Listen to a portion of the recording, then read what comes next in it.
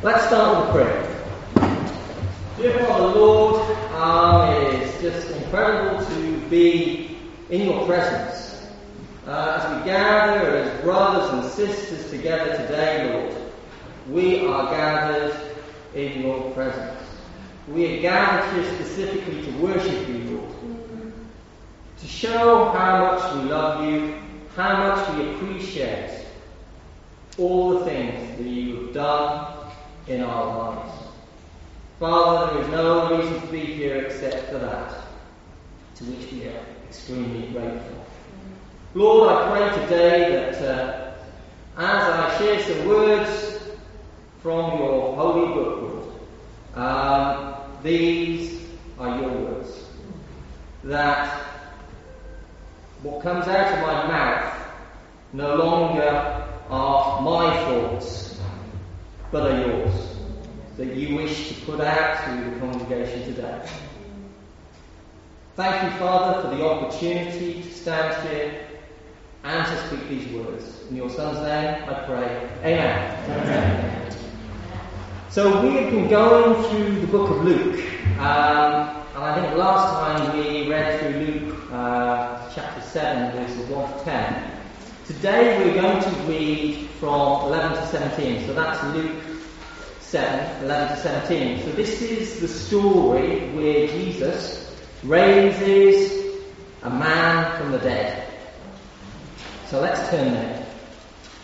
I must admit that death is not something I like to talk about. We are reminded of it through the many personal losses we have experienced in the church and in the world at large. Before we read, let's set the scene. So previously we read in sort of 1 to 10 about Jesus being in Capernaum and him healing the centurion's servant who was on the brink of death. So we're picking up here. Jesus has left Capernaum and is now in the city of Nain, which means pleasant. And that's just less than 25 miles away from Capernaum. It was in the same general area that Elisha had raised from the dead the woman's son, and Elijah had also raised the dead in that particular area. These two prophets had ministered nearly 900 years before Christ came in. So let's start in Luke 7, and we'll read 11 to 12 initially. I'm reading from the New King James Version. Now it happened, the day after, that he went into a city called Nain. And many of his disciples went with him, and a large crowd. And when he came near the gate of the city, behold, a dead man was being carried out, the only son of his mother, and she was a widow. And a large crowd from the city was with her. So if you can picture this, we have two large crowds of people approaching each other. One led by Jesus, and the other by the dead man's mother. For the mother, this was the final walk with her son. The blast of the ram's horn telling all that the angel of death had come had been done. All the burial preparations had been made. The dead man's hair would have been cut, his body washed and anointed with the perfume of death. He would have been wrapped in a burial shroud, placed in an open coffin. His face would not have been covered. The mother would have torn her upper garment. Probably she would not have eaten that day out of grief. And now she's leading the funeral procession, walking just ahead of the coffin. Tears of mourning cascading down her cheeks. Behind the coffin come all the other mourners, crying, making the sounds of death, along with flutes and cymbals. And it's at this point we see the first contrast. Jesus was walking from the other direction, followed by a large crowd. But these would have been excited, rejoicing in all the wonders Jesus had done. Probably a lot of talking around what happened in Capernaum, and wondering what he was going to do next. For them, it was perhaps beginning to dawn that Jesus is the only living hope. As Paul says in 1 Peter 1, 3-5, "Blessed be the God and Father of our Lord Jesus Christ, who according to his abundant mercy has begotten us again to a living hope through the resurrection of Jesus Christ from the dead, to an inheritance incorruptible and undefiled, and that does not fade away, reserved in heaven for you, who are kept by the power of God through faith for salvation, ready to be revealed in the last time." So on this road, outside Nain, the pleasant city, there is a meeting of two processions. From one, death, the other, life. And Jesus is leading people to the pleasant city, whereas the woman was leading people out of the pleasant city to the place of death. Jesus leads procession to life and life eternal. The songs of the funeral procession are of mourning. The songs of Jesus are praise and rejoicing. So here is my first question. Which procession are we following? At the second coming, we will be in one of these two processions, either life or death. Do we live without hope like the woman at this point? For her, it would have appeared that all hope had died with her son. Or do we live with the hope of Jesus and what he is able to do for us? And this is the thing. Jesus hits it head on. It's two processions. If you can just imagine that. Two crowds facing each other. We'll read on. In verse 13, it says, "When the Lord saw her, he had compassion on her and said to her, 'Do not weep.' Then he came and touched the open coffin, and those who carried him stood still. And he said, 'Young man, I say to you, arise.' So he who was dead sat up and began to speak. And he presented him to his mother. Then fear came upon all, and they glorified God, saying, 'A great prophet has arisen among us, and God has visited his people.' And this report about him went throughout all Judea and all the surrounding region."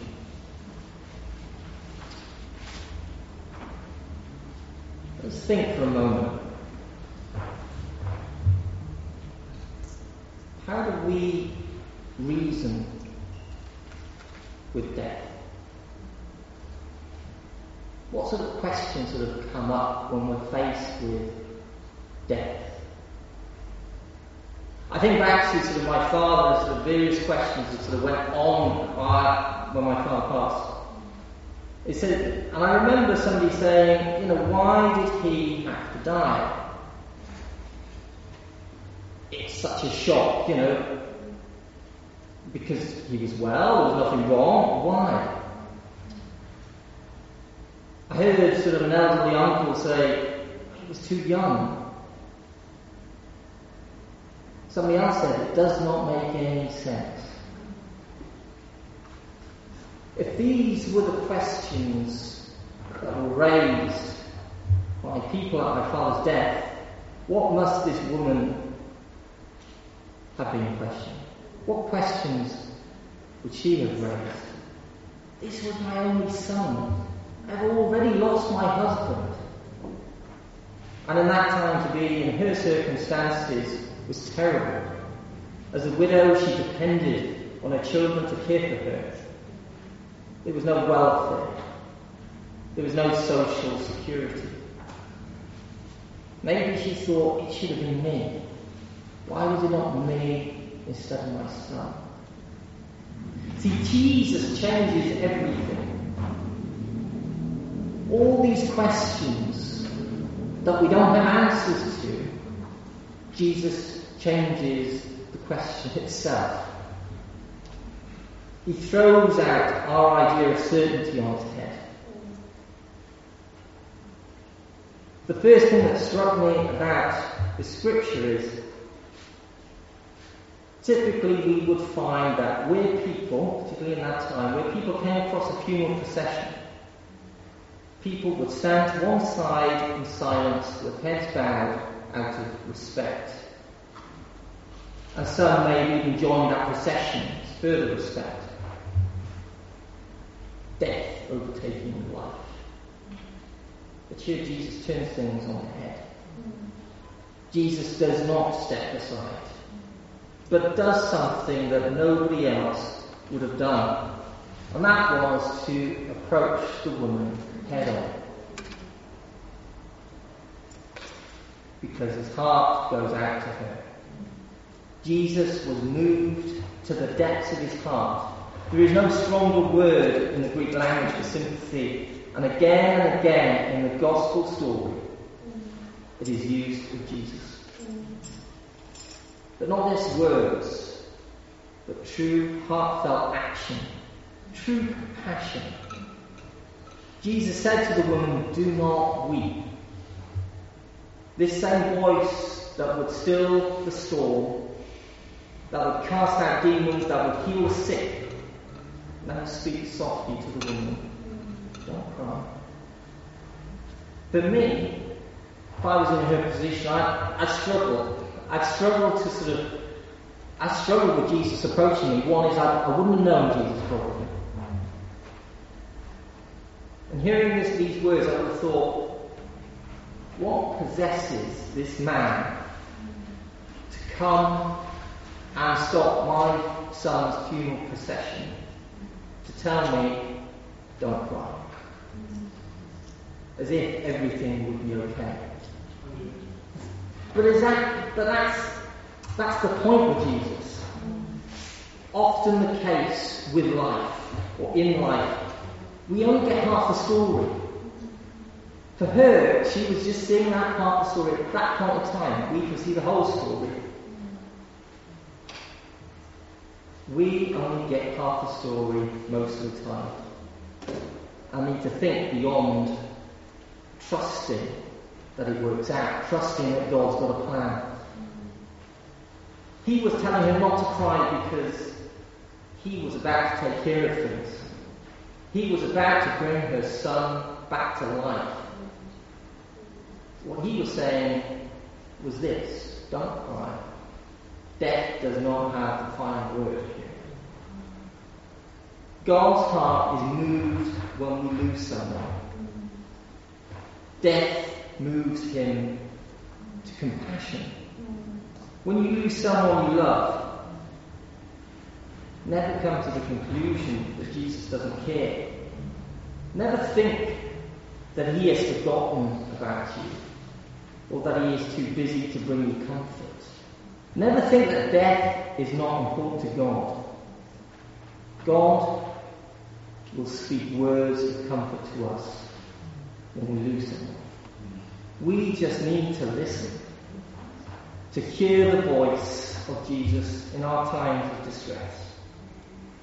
He says it's all right. It will be okay. Don't cry. I am in control. So moving on with the story, we read that Jesus does something else that would have been unthinkable to the Jews. And that was to go up to the coffin and touch what was considered unclean. The pallbearers probably froze out of shock more than anything else, I'd imagine, that Jesus, as well as coming and stopping the procession, speaking to the woman who was very clearly upset, he then went to the coffin, he then went to the body, violating the law, and then probably appearing crazy, starts talking to the young man to get up. And then the miracle happens. Immediately, the young man sits up in the coffin and begins to speak. Here we see Jesus conquering death. But notice what Jesus does. He doesn't just bring the man back from the dead. He gives the young man back to the mother. I find the statement profound. As when you die, you belong to Jesus. You cross over. So when Jesus restores this dead man's life, it is in Jesus' power to give him back. Can you imagine a reunion any happier than this? Just as Jesus brings this woman comfort, he can bring us comfort too. At the beginning of the day, I don't think there would have been anything going on in this woman's mind to think, he's going to come back to life today. It's going to be fine, we'll go ahead with it, but he's going to be brought back to life. That wasn't going on in her mind. The fog of death was covering everything. But here we see Jesus defeating death. And in Jesus' death and resurrection, Jesus Christ conquered sin and death for everyone. Today we worship a risen, living Saviour who has promised to give immortality to all who believe on his name. No longer do men and women need to stumble in the fog and the darkness of hopelessness. Jesus promised, I am the resurrection and the life. He who believes in me, though he may die, he shall live. And whoever lives and believes in me shall never die. Death does not have the final word, Jesus does. But does Jesus have the final word in your life? There's another side to the coin of God's visit to his people. Just because he brings us comfort doesn't mean his presence makes us comfortable. We look at verse 16, we see that great fear came upon all, and they glorified God. This widow was comforted, but everyone else experienced a mix of great fear followed by worship. These two responses are pretty typical of what usually happens when God makes a house call. People are gripped with a healthy fear of God, and then they glorify him. The same thing happened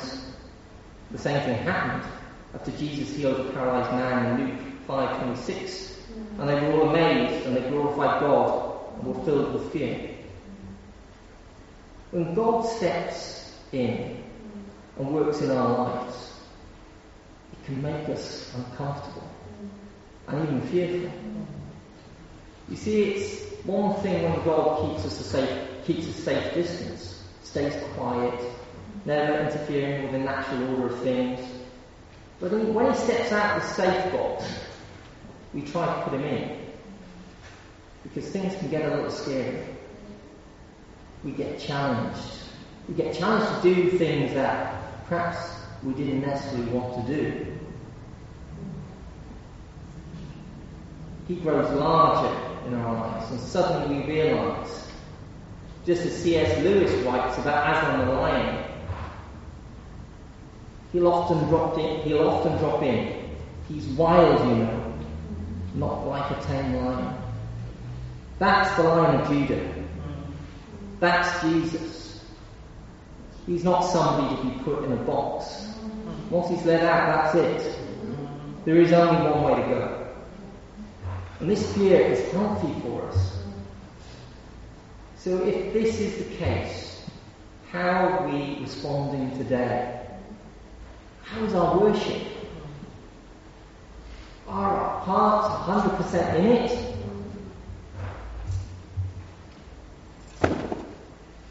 For me, I think we've got some way to go.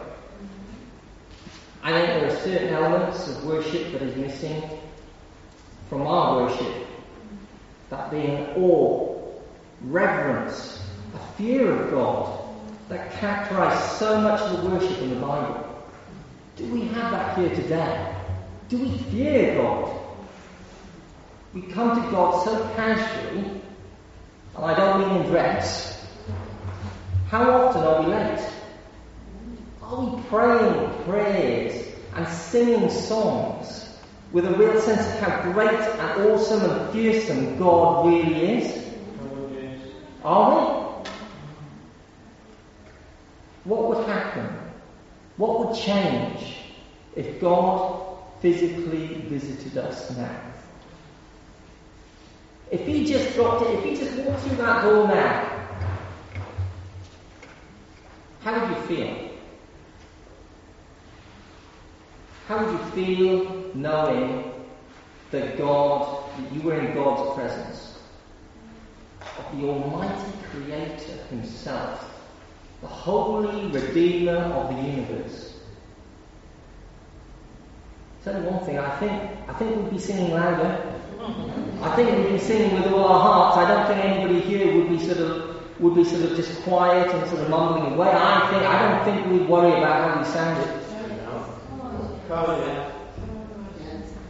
I imagine our singing, our praying, our giving. We hear it about the giving today. How much are you giving? Are you giving of your hearts?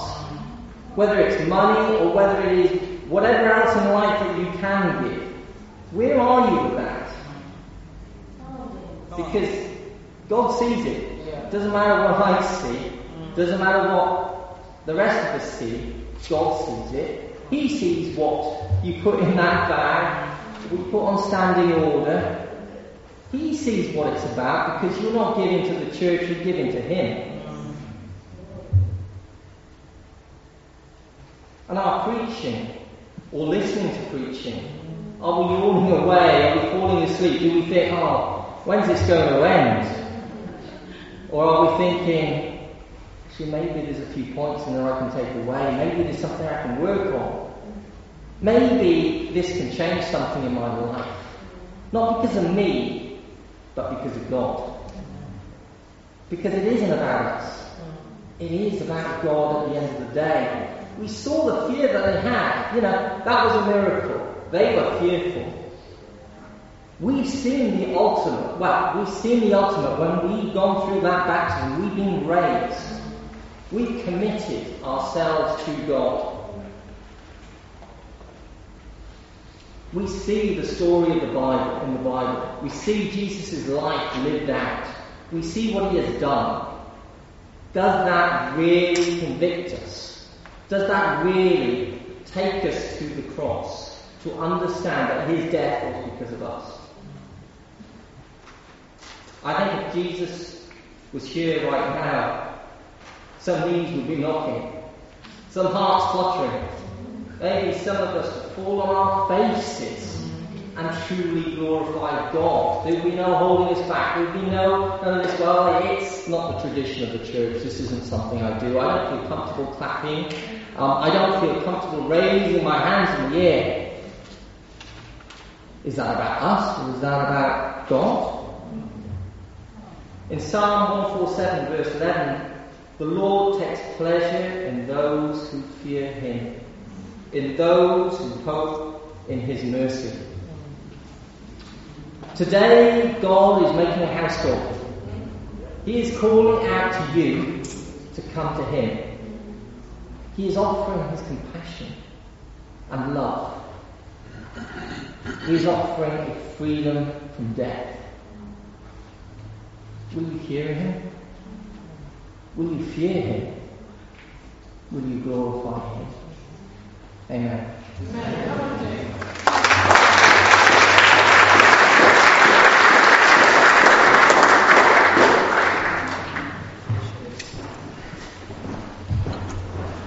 Thank you so much, James, for that. Please let's stand for